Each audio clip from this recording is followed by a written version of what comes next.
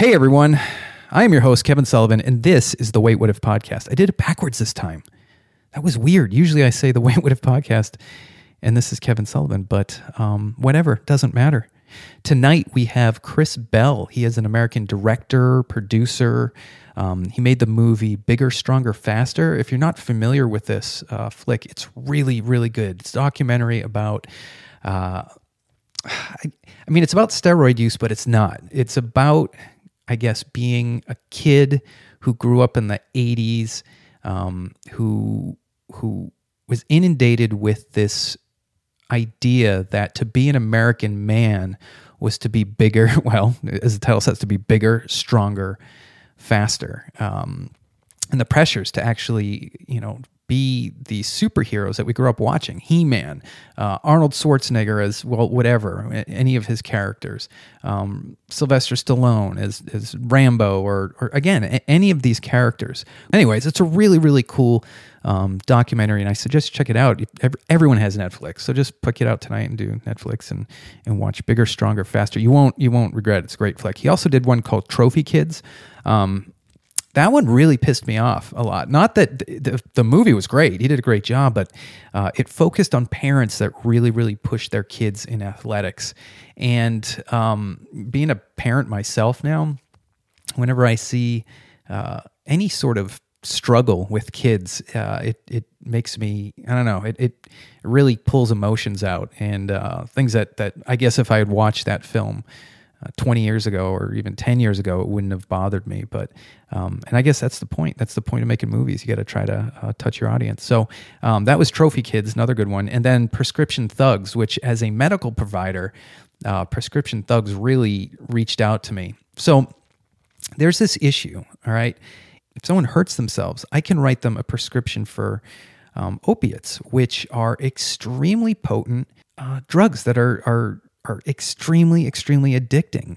And that is a responsibility that, it's, there's two things in my medical career that I get really worried about. One of them is antibiotic resistance, and the other one is writing a prescription for someone that could turn around and make them an addict.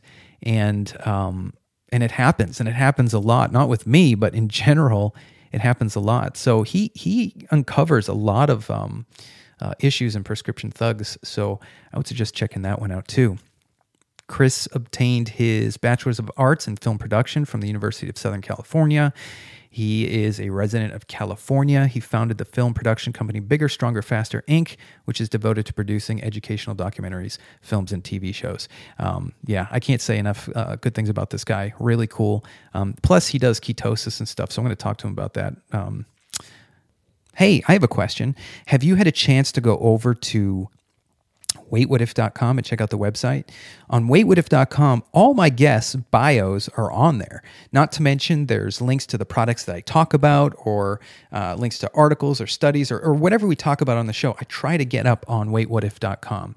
I've changed some things around. There's some links to some other projects I'm working on, so you can check those out there.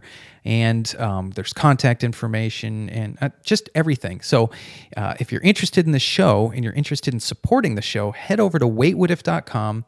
Oh, and here's a little added bonus. There's a little link there called the Wait What If affiliate. I think it's the Amazon affiliate link. If you click on that and then do your shopping or whatever that you're going to do, and then within 24 hours, I guess, of clicking that link, I get credit for sending you over there. Now, here's the cool part. You spend no extra money, yet I get credit for sending you there, and they give me a commission. And that helps me get equipment and pay for hosting and do all that stuff with this wonderful podcast, and then to do all the other Wait What If projects that we're doing off of this. So if you're a fan of the show, thank you for checking out my show. And if you have a chance, head over to waitwhatif.com and check out the site. And if you feel like, I don't know, buying some potato chips, or perhaps some shoes, or even a kettlebell, go to my affiliate link and help out the show a little bit.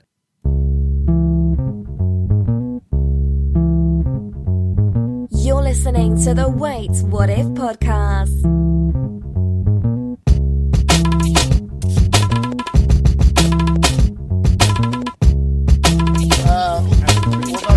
more stuff up.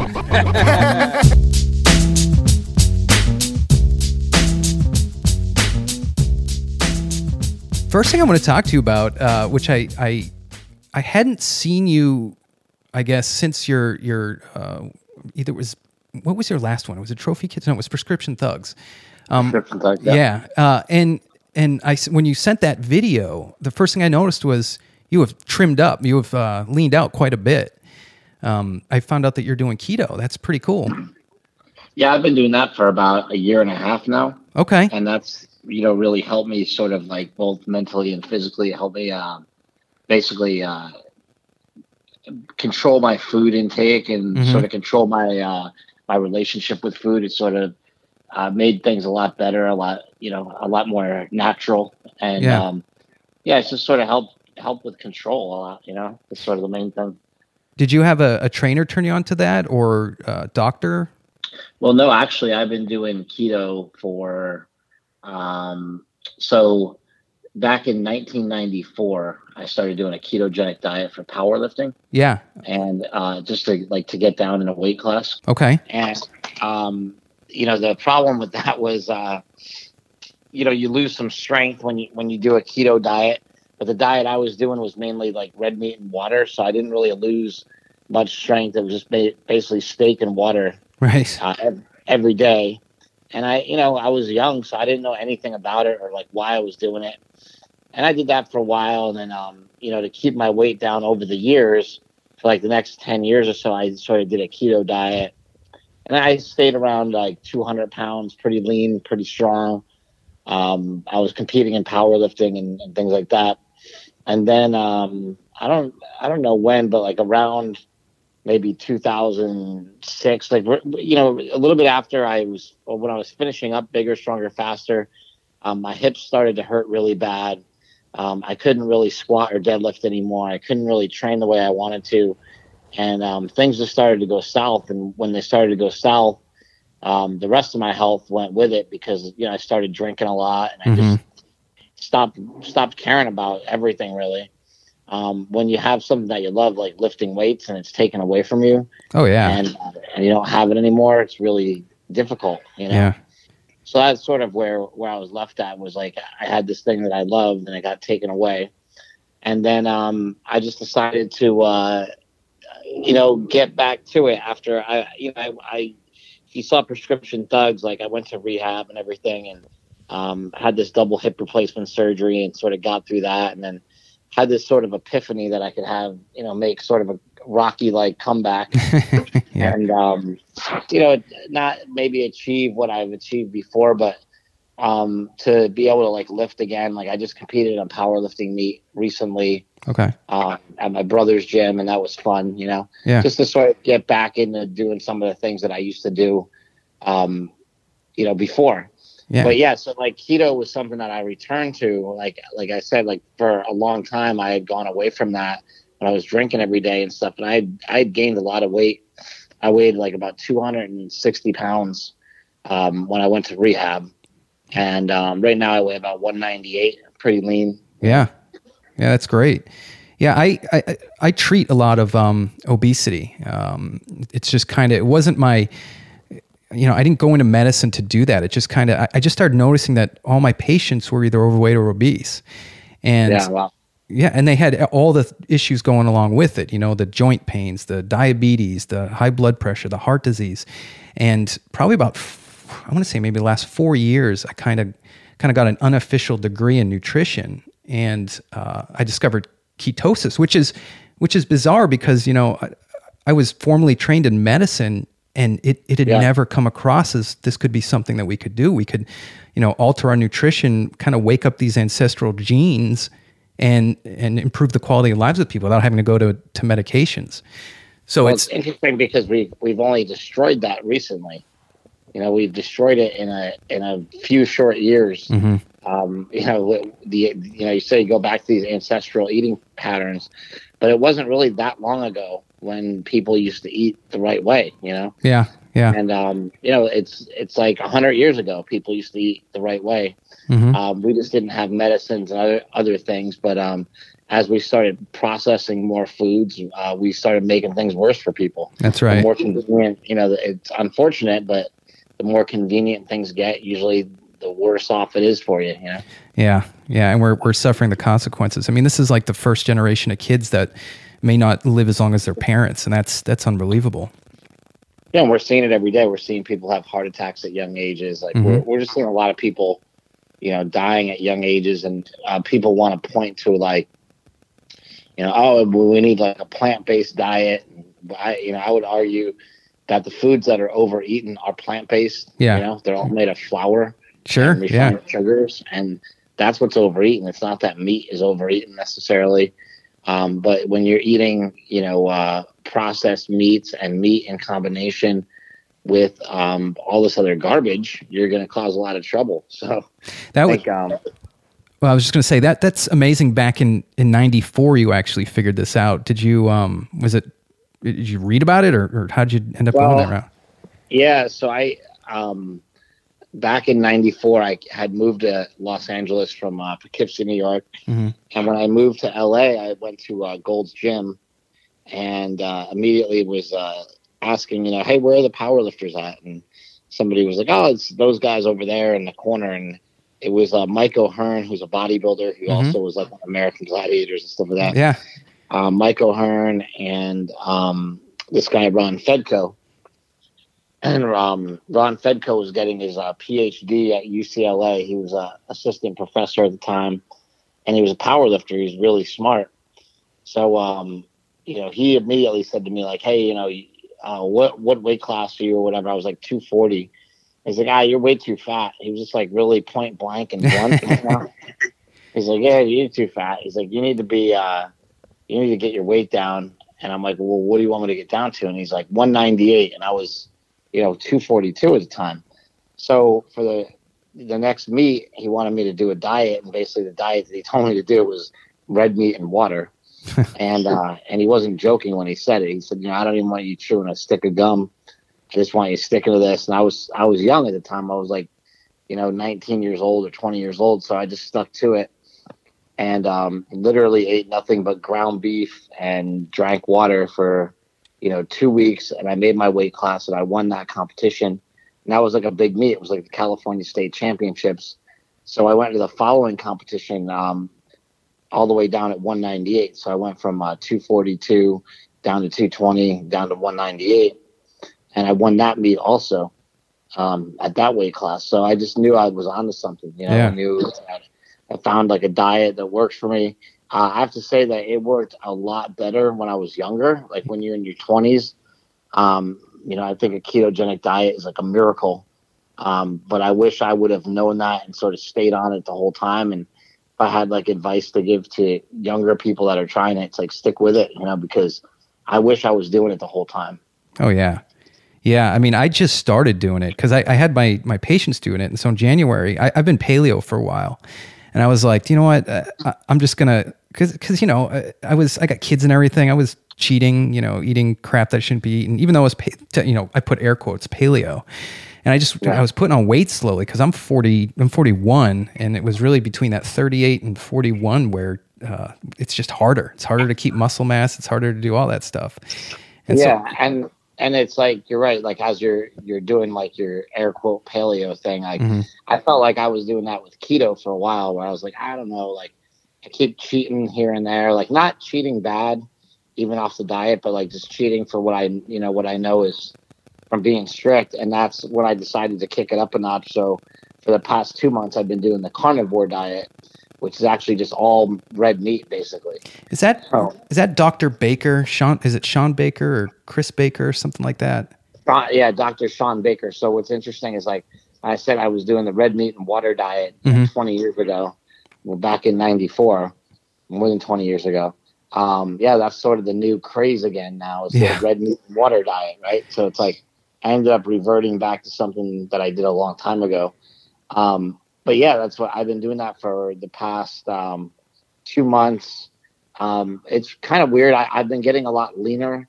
I think, my joints feel good and everything. My weight's stable, but I haven't noticed that much of a difference.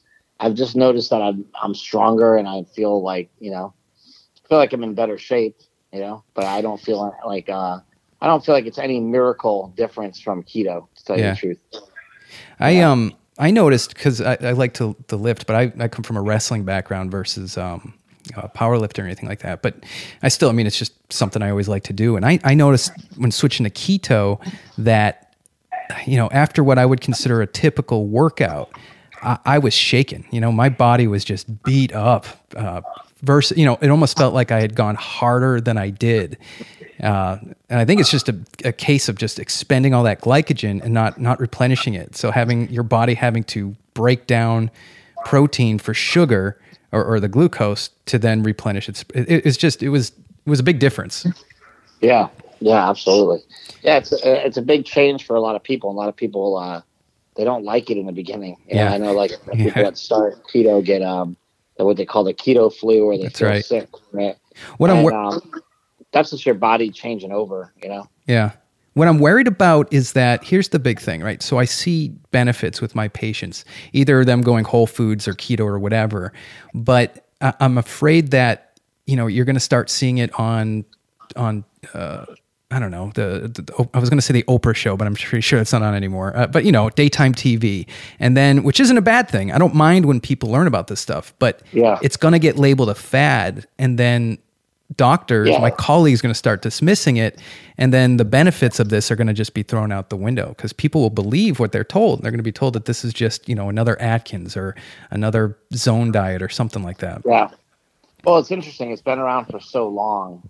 It's interesting, like what we call fads, or what we call, like I said, I've been playing around with this since 1994, and we're today calling it a fad. Yeah. 25 years later. Well, I mean, our ancestors too. If they took down an elk, that's what they ate. Yes, and I'm not the first one to do it. Yeah, there's a lot of people before me that were doing it. A lot of people wrote books about it that I read back then, like guys like Dan Duchaine and stuff that wrote books about it back then. So yeah, I don't know. I think that it's been dismissed a lot already by a lot of critics. I think some of the main people in the business, like Dominic D'Agostino, Dr. D'Agostino dismissed it at first because it comes from a bodybuilding background. He's got a pretty good tolerance to carbs. He's always been pretty lean. Yeah. And he's like, ketogenic diet, that sounds stupid. Why would anybody do that? And then, he was doing some nutritional studies on divers. Yeah, for that. Like, if they went into ketosis, they don't have seizures when they go down a certain, depth with a certain breather. And by just figuring that out, he started doing it himself, which is just funny how, like, a lot of people dismiss this in the beginning. But I think the results will always justify the method, is what they say. Yeah. So when you have results and when you're going to see, so like, for example, your patients, like, the biggest source of joy for me is just helping people. And it's what I try to do with my documentaries, is just try to put out, good information and let people know about things. So when we had the powerlifting meet a couple weeks ago, my cousin, Steven, he was scheduled to come out for a visit. And we've been trying to get, help him like lose some weight for quite some time, and just help him. He's always had high blood pressure. He was actually a candidate for a special surgery for high blood pressure that's like very rare. And he's got kids and everything, and he's like 45 years old, so you worry about him, like, well, shit, he's 280 pounds and he needs to lose weight.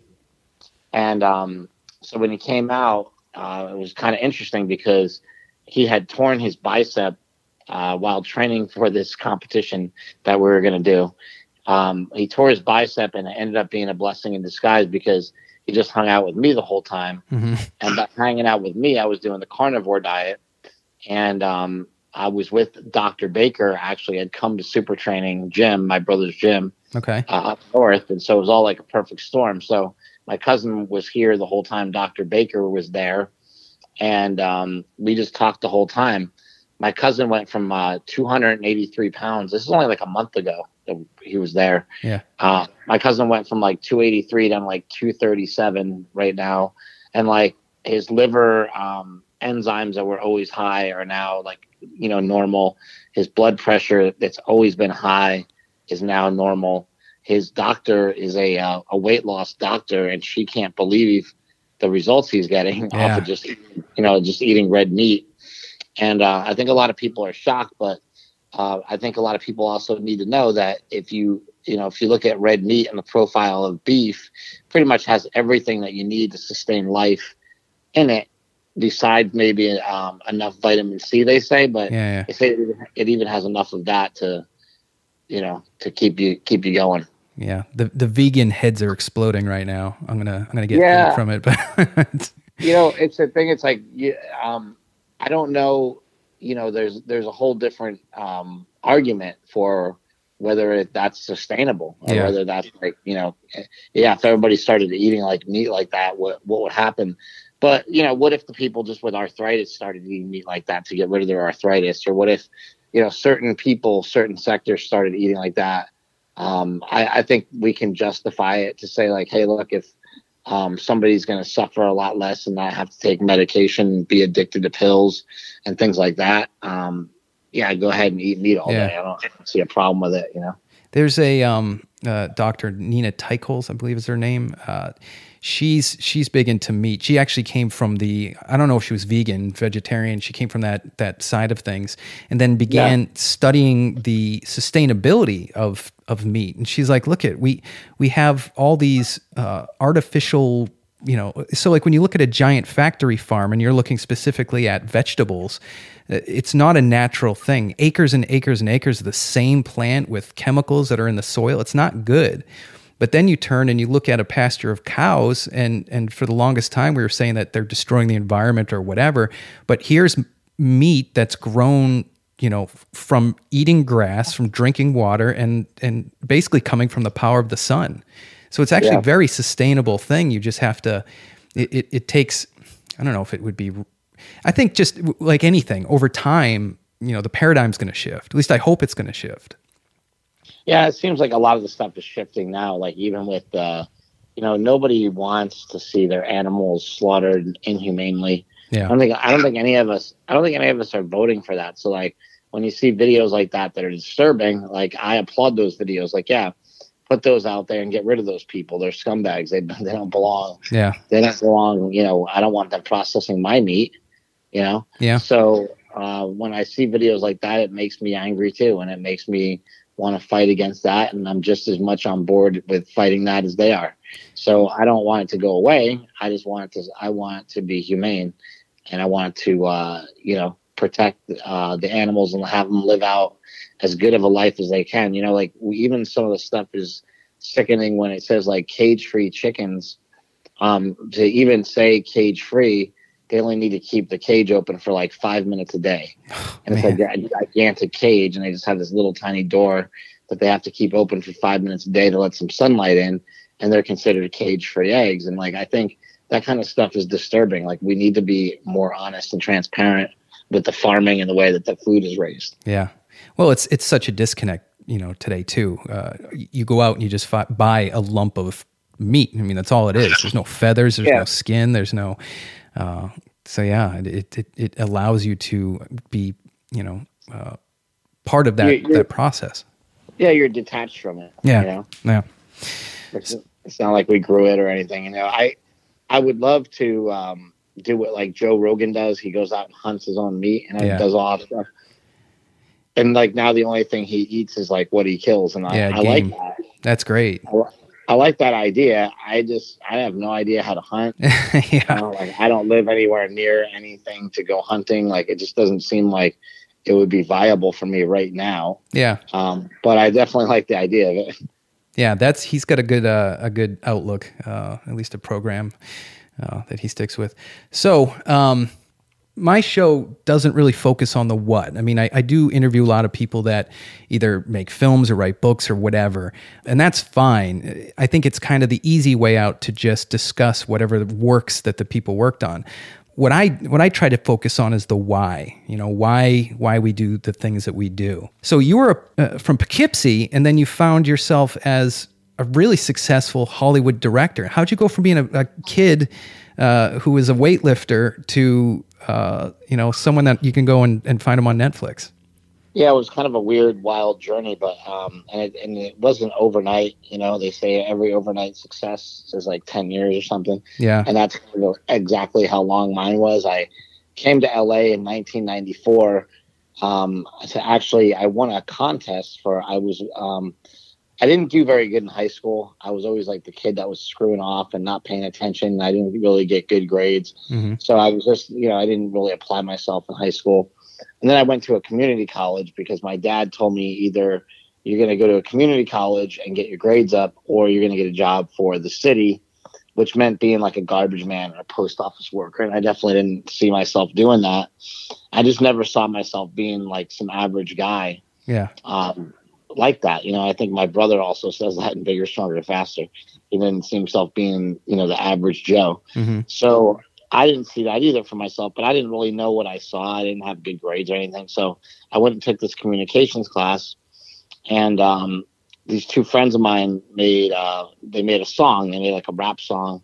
They were like, "Hey, we want to know if you can film a music video for us." So I did that, and just sort of found a passion for it. I made a music video, and my teacher was like, "How did you do this?" Like he had no idea. And I'm like, "Oh, I snuck into the editing room at night. They had taught us some basic editing skills, but like I just went above and beyond and self-taught myself everything, how to edit and do stuff." And um, I made this video, and it won, this national contest. So Nice. I ended up getting flown to LA and being, I was at this contest, and Bob Saget was the one that was giving the awards out. So it was all kind of surreal to me.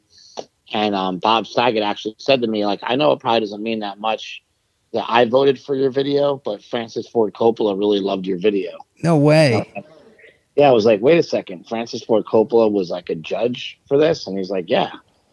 Like, That's oh, that's awesome. awesome. And I found out that like Kathleen Kennedy, who's like a producer for Spielberg, she was also a judge and stuff like that. And so, right off the bat, I, got rewarded for something that I did. It was old school. It was like in a contest in a magazine. Hmm. Yeah. And I won. And and basically from there, the woman who was running the contest had told me like, "Well, you should, do something with your talent. I think you should go to film school." And I just looked around and I said, "Well, what, I always ask this question whenever I do anything, is like, where's the best place?"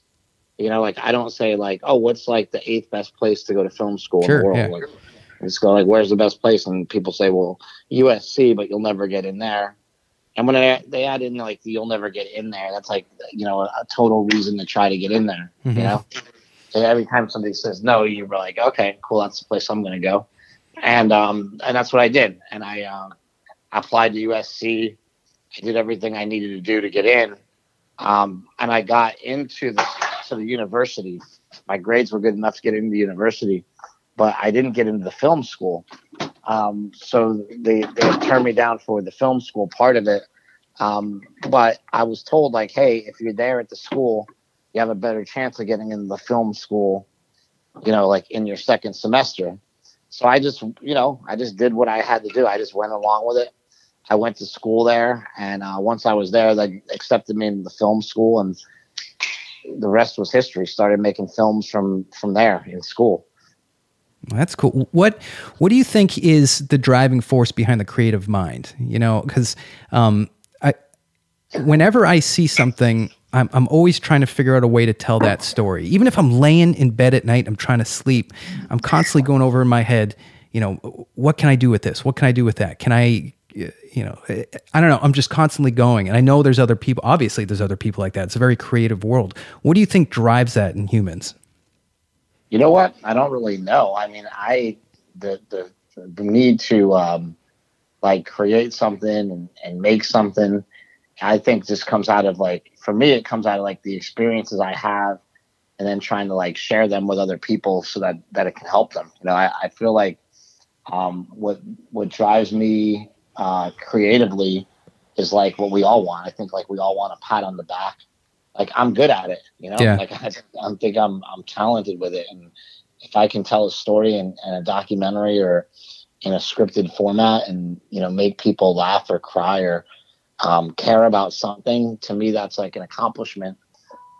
and the success. And I think that's all we're kind of looking for, right? Is like to be accepted by other people, which is interesting because being creative in its own right is very introspective and very introverted, you know? Right. Like I'm like an introvert. Like I just hang out at my house all day by myself and work on shit. You know, like that's what I do.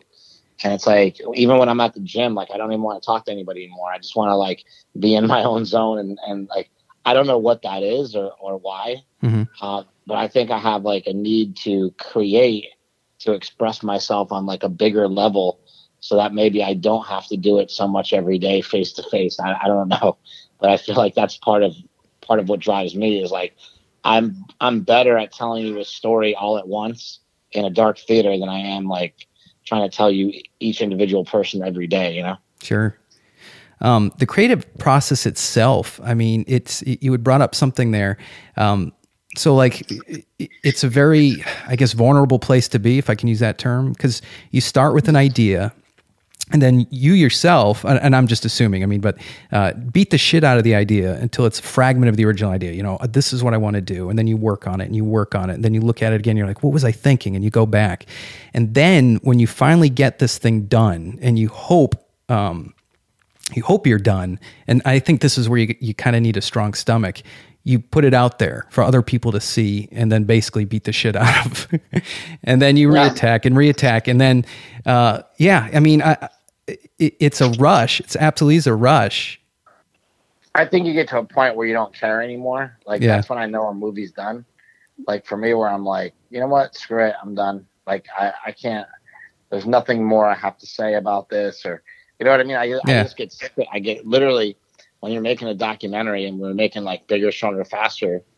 We were working on it so much, you just got sick of like it's got to end. You know what I mean? And you put your foot down and sort of like.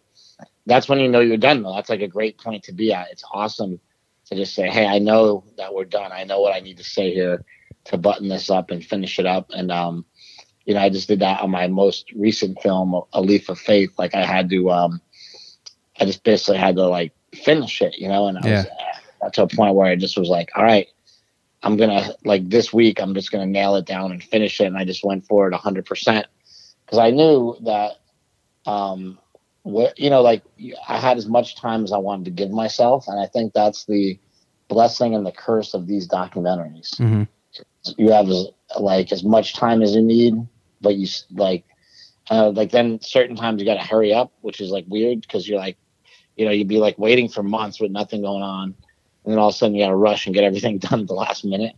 But that's just the way that it goes. And you got to get used to that, you know, kind of tempo and that kind of speed. And like that's the interesting thing on like telling a documentary is like do you have the stomach to take the whole thing, you know?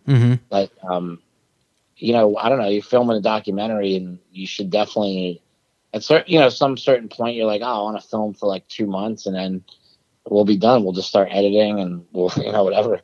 But you film for 2 months and you realize you barely got anything, and you film for like 2 more months and you know, then like you're like a year and a half into it and you realize like, well, we don't even have a movie yet, you know? And that's when you realize like, oh, this is going to be a real documentary, because those real documentaries, you'll see that like things really transpire and happen because the filmmaker let it play out. Right. Or like a lot of times they didn't have a choice. They ran out of money. They did whatever. And like, it just went on for 5 years for whatever reason. You know? I've seen documentaries that have gone on for like 29 years.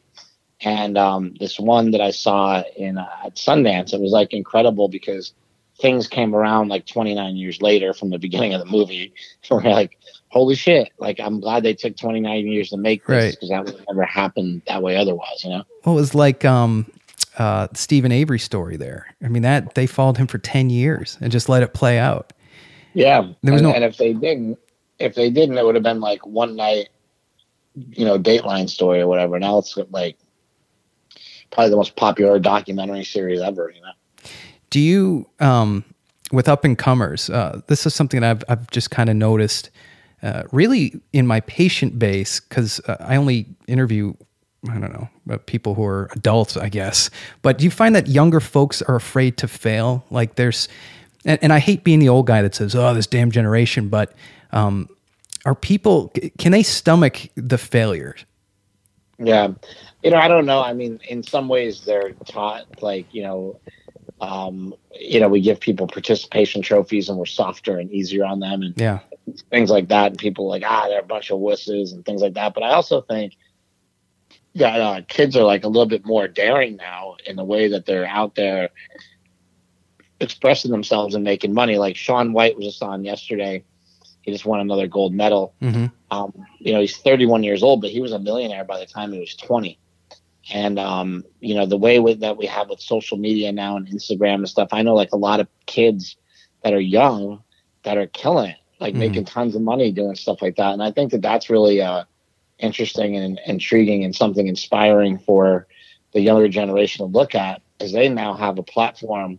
Like anybody can make themselves famous, where like it used to be you had to go through, like if you wanted to be famous and a famous actor back in the day, like when I grew up, you had to be the best looking guy that went through a talent agency that moved to Los Angeles, that went on hundreds of auditions with their parents. And now all you got to do is be like a good looking kid on YouTube and somebody will find you, Yeah.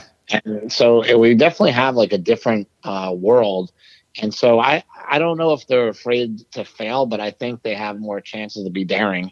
And I think that they should accept those and really grasp onto those, because I just know so many examples of people of so-called making it, off of their cell phone. Yeah. So that's incredible. More examples of that kind of thing. So I don't know. I'm kind of excited for the new younger generation. The one thing I like warn against, because I don't understand it at all. I have a lot of friends that are like this. They're stars on Instagram. But if I hang out with them for like 5 minutes or more, I'm bored. There's not much beyond a bunch of pictures, Yeah. And I think that that's something like, because we're always just swiping and scrolling. And my brother and I say a lot like, what's somebody going to say about you when you die? Like, that guy was a real scroller. He liked every photo I had. Like, we're all just so attached to our phones and our own la lands that we need to be present for each other and make time for each other and make time to talk to each other, Yeah, we went to Rogan's show out here in Raleigh, and he made us put all our phones into bags, and then they locked them up. And at first, everyone was pissed. They're like, Yeah. And then me and my wife are sitting down, and we're looking around, and everybody's talking. No one's looking down. Everyone's communicating. During the entire show, there was not a single screen lit up. I mean, people were engaged, and it meant. I mean, you could tell it did a lot, and I think we're going to start seeing a trend like that. Yeah, it changes a lot when and it's like also I think it's like when you have the audience bond like that, it's just so different. It's like you get into a movie and you'll be watching a movie, you'll be 10 minutes in and some kid will light up their phone and be texting in the middle of a movie. And yeah, it totally throws you out of that experience. Sure. Yeah. And it's just annoying. So like I'm in total agreement with stuff like that. I think that sometimes we need to put our cell phones down and talk to each other and love each other. Yeah, it was really, it just made the experience that much better. I want to go back quickly on the role of tech. I think you're right. I think it's pretty much blown open the floodgates of creativity, right? Because people who would otherwise have no access to things like cameras or, collaboration with mentors, collaboration with like-minded people, now that is available to them. I had a kid on last week that was talking about he thinks that the formal education system is going to start taking a hit from this, because people are going to realize that they can learn, they can collaborate, they can create without having to go through the formal process. Yeah, maybe. I mean, I think that's an interesting way to look at it. Like, if you could sit home and learn, that'd be awesome. But like, what does it do to us socially? Right. Yeah, that's true. Another impact we have to look at. Like, if a kid, we see what happens when kids are homeschooled. They're not really very socially. They're usually socially awkward. Yeah. A lot of times. So we have to be careful of technology taking over for everything we're learning. One thing. Here's a question for you, and this is something that I've known just from being I enjoy film. I enjoy podcasts, radio, whatever, any sort of outlet like that. What role do you feel that honesty plays with talking with the audience? And I think for documentaries, it's huge. I think you owe it to the audience. Well, first of all, whenever I do a movie, we have to fact check everything. Otherwise, I can't get insurance. So certain movies, I don't know how they get past that. Like I know the movie What the Health had a lot of like just false statements in it. Yeah. Or, it's like I'd have to go back and look exactly how they implied or meant the truth. I'm sure like they word it all very carefully when you go back and look at it. But yeah, there's a lot of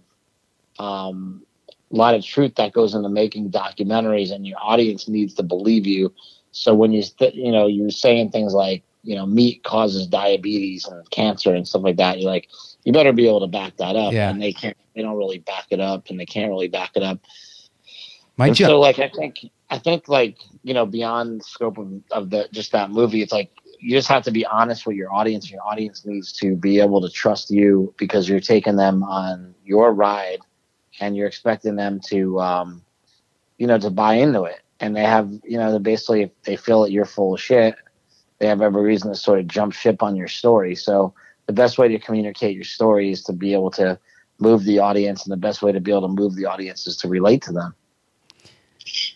How has filmmaking, and I guess this kind of ties in with the honesty, because honesty to me also means, especially when you turn the camera on yourself, which Bigger, Stronger, Faster, I mean, that was really, it was a documentary about steroids, but it was also about your family. It was about you. So is there a line you draw? I guess this is for the audience, this is for me. Is there a line that your family says, okay, you're getting too honest, you're getting too open? Yeah, there's some stuff that isn't in the movies. There's like a couple like little things that aren't in there that, just basically like some sort of family history things or family wounds that you don't really need to dig up for, any reason. Like, oh yeah, I could say this, but I don't really need to, So like, yeah, there's probably a couple like little things, but for the most part, it's, everybody's like an open book. Nobody really cares. Yeah. Just like I said, some of the stuff is just to like, basically like protect my mom from, crying too much about stuff and right. things like that. Like, so you're not telling the whole story because of something like that. I don't see that as a bad thing. But yeah, there's just, I would say maybe a couple little things that we didn't let out, but, most people that know us know those things, and they don't really affect anything. So, I think that we're probably as open of a family as you'll find as far as like letting us film whatever, Yeah. And then you're, I guess in your inner circle, your friends and family, when you, it sounds to me like they just accept it. They know that this is who you are. And I guess there's a level of trust too with the subject. Yeah. I never really messed around with the camera. I'm not like always walking around with a camera either. Like I have a lot of, like, I like to live life. I like to do things, hang out and stuff. So like, yeah, I mean, like there's a lot of other stuff to do, a lot of working out in between, and a lot of stuff like that where I don't have a camera. And that's where you build the trust in those times, when you're hanging out with people and getting to know people, that's where you build your trust. And then it's usually okay when you whip out a camera. Nobody really cares. Yeah. Well, I was a subject of a documentary about 8 years ago. Me and a group of disabled veterans rode our bike from it was LA. No, not LA. I'm sorry. San Francisco over to Virginia Beach. And awesome. It was strange. It was really, because majority of people, I guess nowadays it's a little more common to have, cameras on you and stuff. But when someone is trying to tell your story, it's a very, very awkward feeling. And then within about, it wasn't long, I want to say like 2 days, the camera almost just became another person there on the trip. Yeah, I never noticed that. Yeah, we didn't care. And the guy who was making it, he just became another member of the team. And I don't know, it was kind of a cool thing. How long was that trip? Oh, it took 63 days. Really? Yeah, and we took our time. I mean, we had some guys with back injuries. We had some guys with amputees, brain injuries, a lot of, a big spectrum of injuries. And we had a lot of funding. We we were sponsored by State Farm, and yeah, 63 days, I think. And if I can remember the numbers, 123,000 feet of climbing. I'm trying to think of some of the other things, but yeah, 4,000 miles, just under 4,000 miles. Wow. That's crazy. It was great. How long? 63 days? 63 days. Yeah. And we would go, if I remember, man, I can't believe how long it was. 2010, but we would go for like a few days and then get a rest day, and then go for a few days and get a rest day. But I don't know, it was an incredible trip. And there's some folks who do it a little more hardcore than us. Like we had hotels and we had interns and people, carrying our stuff for us, and they made it easier. But I mean, yeah, there's some folks that do that straight across. I mean, 30 days, maybe less. That's brutal, man. Yeah, it really was. And we didn't have any knowledge of, this was before I was in medicine. We had no knowledge of what we were doing to our bodies. I mean, day in and day out, just hammering on the pedals, 100 and some odd degree heat. Some days we would ride for 120, 140 miles. Wow. Wow. Did you feel like did you bonk out at all? Yeah, I was having low blood sugar issues, which was weird. So I had never really been a long distance guy. I'd always been like in high school, I threw javelin and I sprinted and I wrestled. And I guess to some extent wrestling can be, I guess it is a lot, endurance, but never just trudging along. It's always more like sprinting, resting, sprinting, resting. Well, when I would just, pedal on and on, after like a third hour, my blood sugar would just go down to like 60, 50. And I would have to, and what sucked is that from that point on, I was like stuck to glucose to get myself to the end. It would be like every 15 minutes, I'm just pouring glucose into my system to keep my body going. Yeah, that's what happens. You need to. Right? Yeah. Yeah.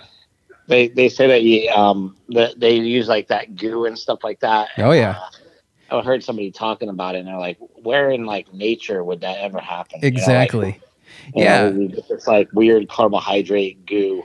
Yeah, my favorite was, I want to say it was like espresso.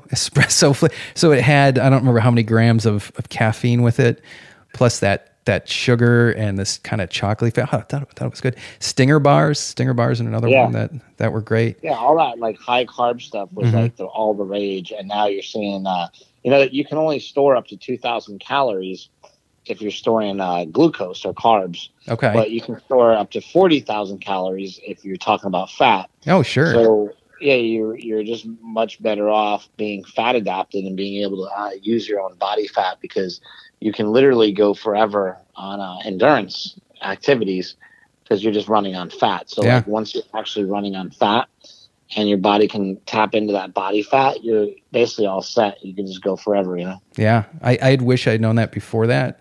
But I mean, I don't want to say I was young. I think I was like 32, 33, something like that. Most people don't know. Yeah. No, yeah. I had no clue.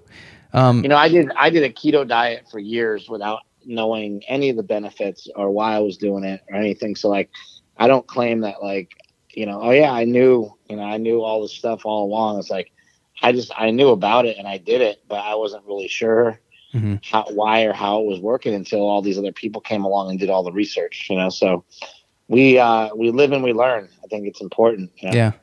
And simplifying things too. One thing in medicine that I always thought, I don't want to say always thought, that I've just kind of, what do they call it? Red pilled. I got red pilled over the last maybe 6 months to a year, is that we look at disease processes within, say, a 75-year gap. And then we say, okay, we're seeing rising numbers of this or rising numbers of that. Okay, so let's look within the lens of that 75 years and figure out ways to fix it. This medicine can treat that. This medicine can treat this. And it seems, I think the term would be myopic. Like we're not, if we just pull back a little bit and say, hey, for 200,000 years, we did just fine, working in this manner. And I don't understand why in medicine or in the just medical paradigm, why that isn't a more common thing. That's considered on the outskirts. That's actually a dangerous territory to even tread. You can lose your license. Yeah, a lot of people do, right? Yeah. And And as a practitioner, it's frustrating because, yeah, I want to do the right things for my patients. But, yeah, absolutely. So it's like, well, what's the right thing? It's very hard. So how do you end up balancing that?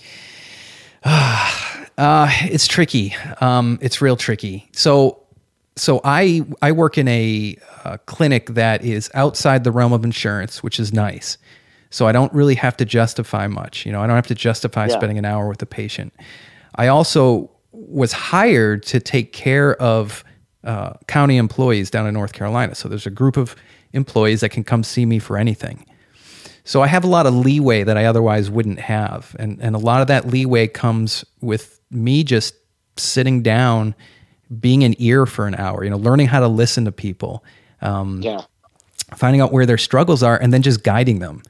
And then, I have to back up my recommendations, but as long as you're, and this is what I think, as long as you can back them up with the science and say, this study showed this and this study showed that, and this person's issue is that their blood sugar is high and their metabolism is all screwed up, and that perhaps trying a 6-month or 3-month metabolic reset would be a good way to go. And then I think slowly you just kind of get people into that realm. And some people, it's just, man, it's like, I think you find resistance. In a lot of ways, whenever you try a nutritional intervention, you're going to get resistance from both the patient and from the medical community. Oh, sure. Blowback, that's the hardest part is getting people to commit to it. It's easy to get somebody to take a pill every day. Oh, yeah.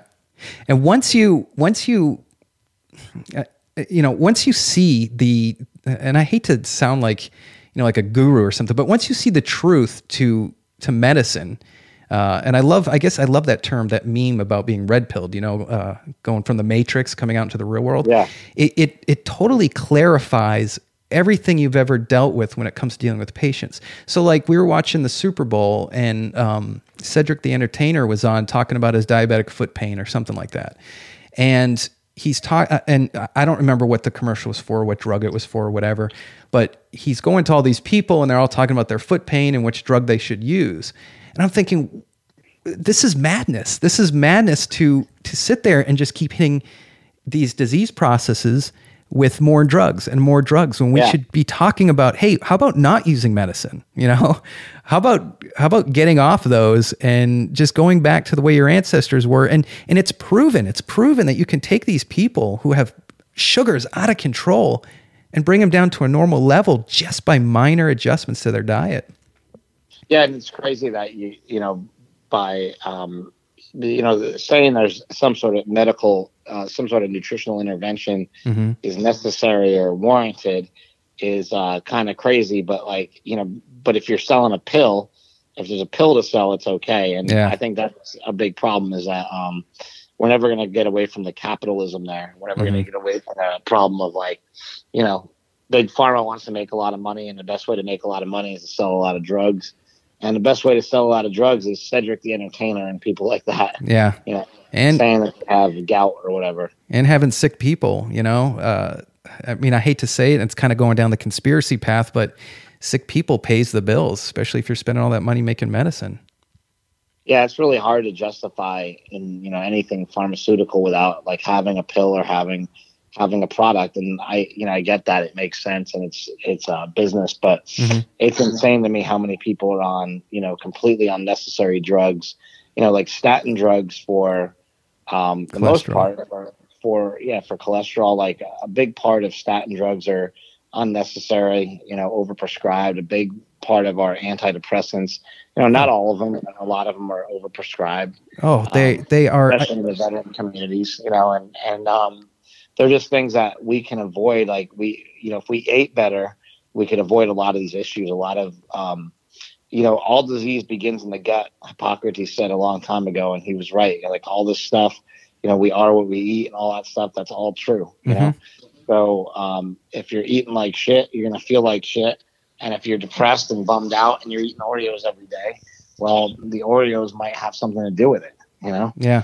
I think people need to start looking at that kind of stuff, because a lot of people, they don't even realize that their nutrition can be connected to, like I said, with my cousin and all of his reversals that he's had on his diet.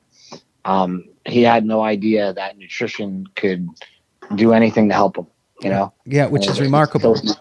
Until he knew, you know, and he's got a cousin that's, you know, entrenched in it every day. Mm-hmm. And although he saw me on Instagram or whatever, until he actually was hanging out with me in person, he never really got it, you know? Yeah. Like, oh, this is what you do. You actually do eat meat every, you know, every meal. Okay, I get it. I'm going to do it too, you know?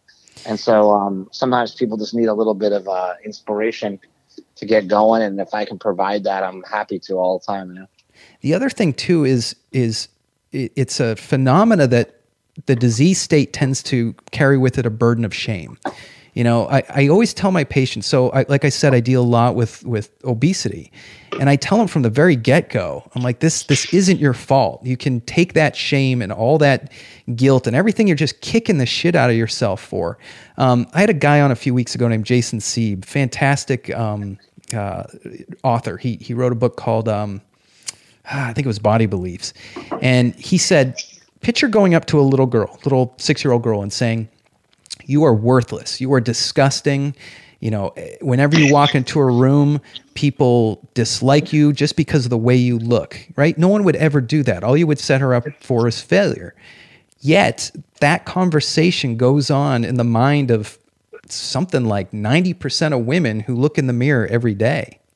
Only 2% of American women, when they did a survey, said that they thought they were attractive. Wow.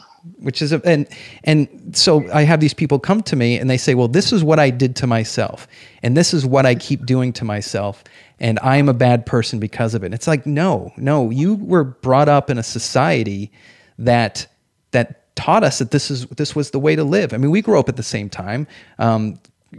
Commercials with sports stars drinking Orange Crush or Pop-Tarts, and I mean, everything was just sugar.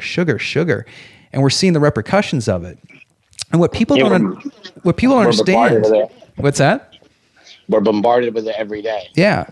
And what people don't understand is that obesity is, I tell people to picture fat like a tumor, and the tumor needs to be fed, and it's going to steal everything that you're eating to some extent, except obviously low carbohydrate, high fat, high protein, or medium protein. But for the most part, with your diet, your tumor is going to steal all that energy. So these people come in at 400 pounds, and they are at the cellular level, they are starving to death. They are hungry. They are tired. Their metabolism is gone. And I tell people all the time, your body's always hunting for nutrients. And when you're giving it non-nutrient dense food, it's going to store that as fat.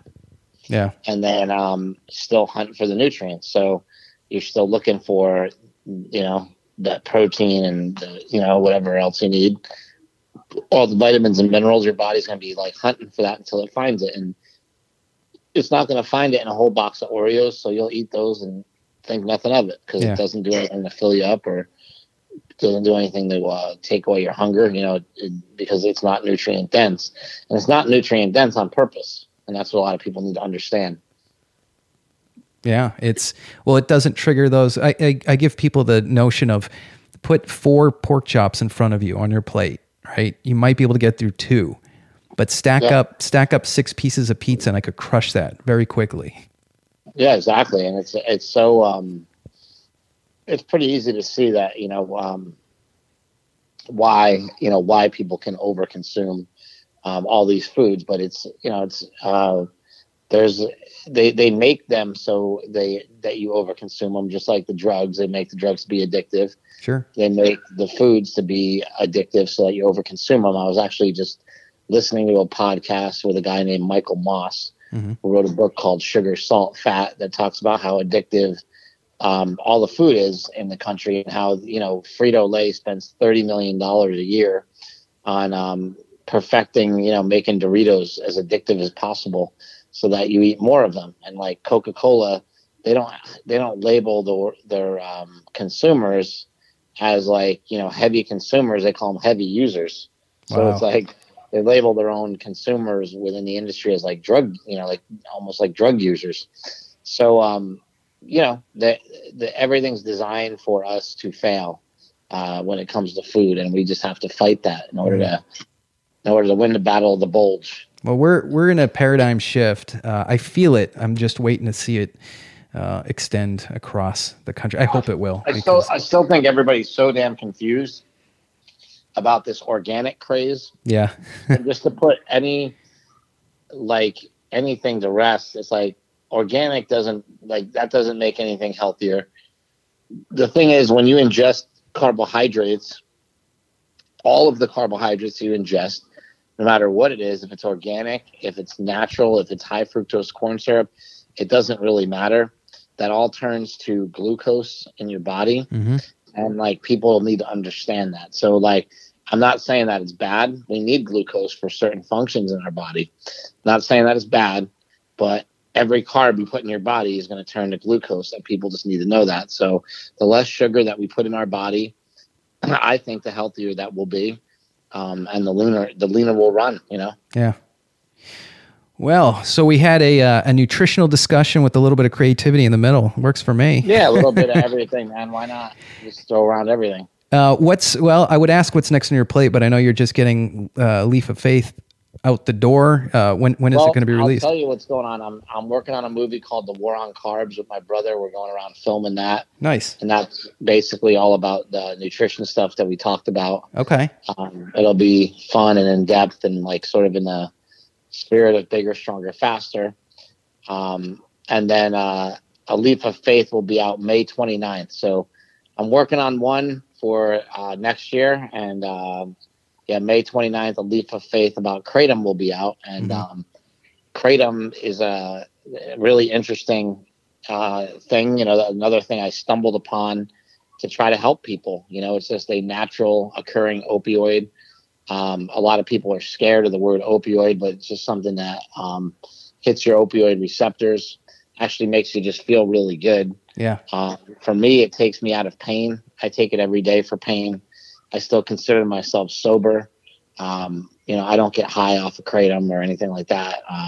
I think, you know, if you take a huge amount of kratom, you can definitely get, you know, this mental stimulation that might feel like you're high, but you'd have to take so much of it that you just, you know, there's other repercussions. So I just don't think it's worth it.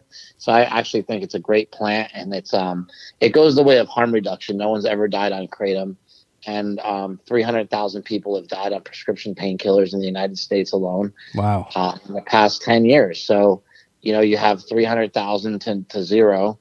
I think it's a way for pain management and you know, also just reduction of harm for a lot of people. Yeah. Fascinating. You said that's going to be out the 29th of May? Yeah, May 29th should be on like Netflix and iTunes and everywhere like that. I'm not sure exactly where it's coming out yet. We haven't finished all those plans, but everything's being worked on right now. All right, cool. Well, thanks for sharing your time with me, man. I had a good conversation. Anytime, man. All right, appreciate it. All right, take care. All right, no problem. Bye. Like us on Facebook.com/WWI Podcast and at WWI Podcast on Twitter. Drop us a line at waitswhatifpodcast@yahoo.com. Listen to us on iTunes, Stitcher, or TuneIn Internet Radio.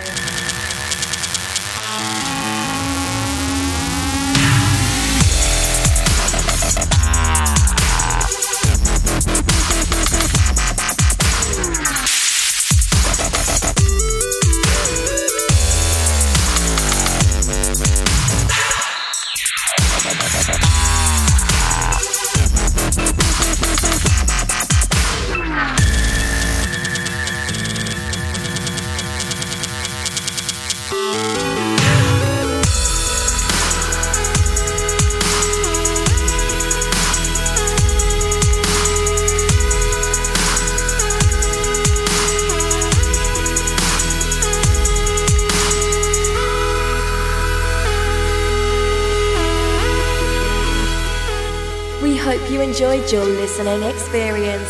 Now go forth and expand your reality.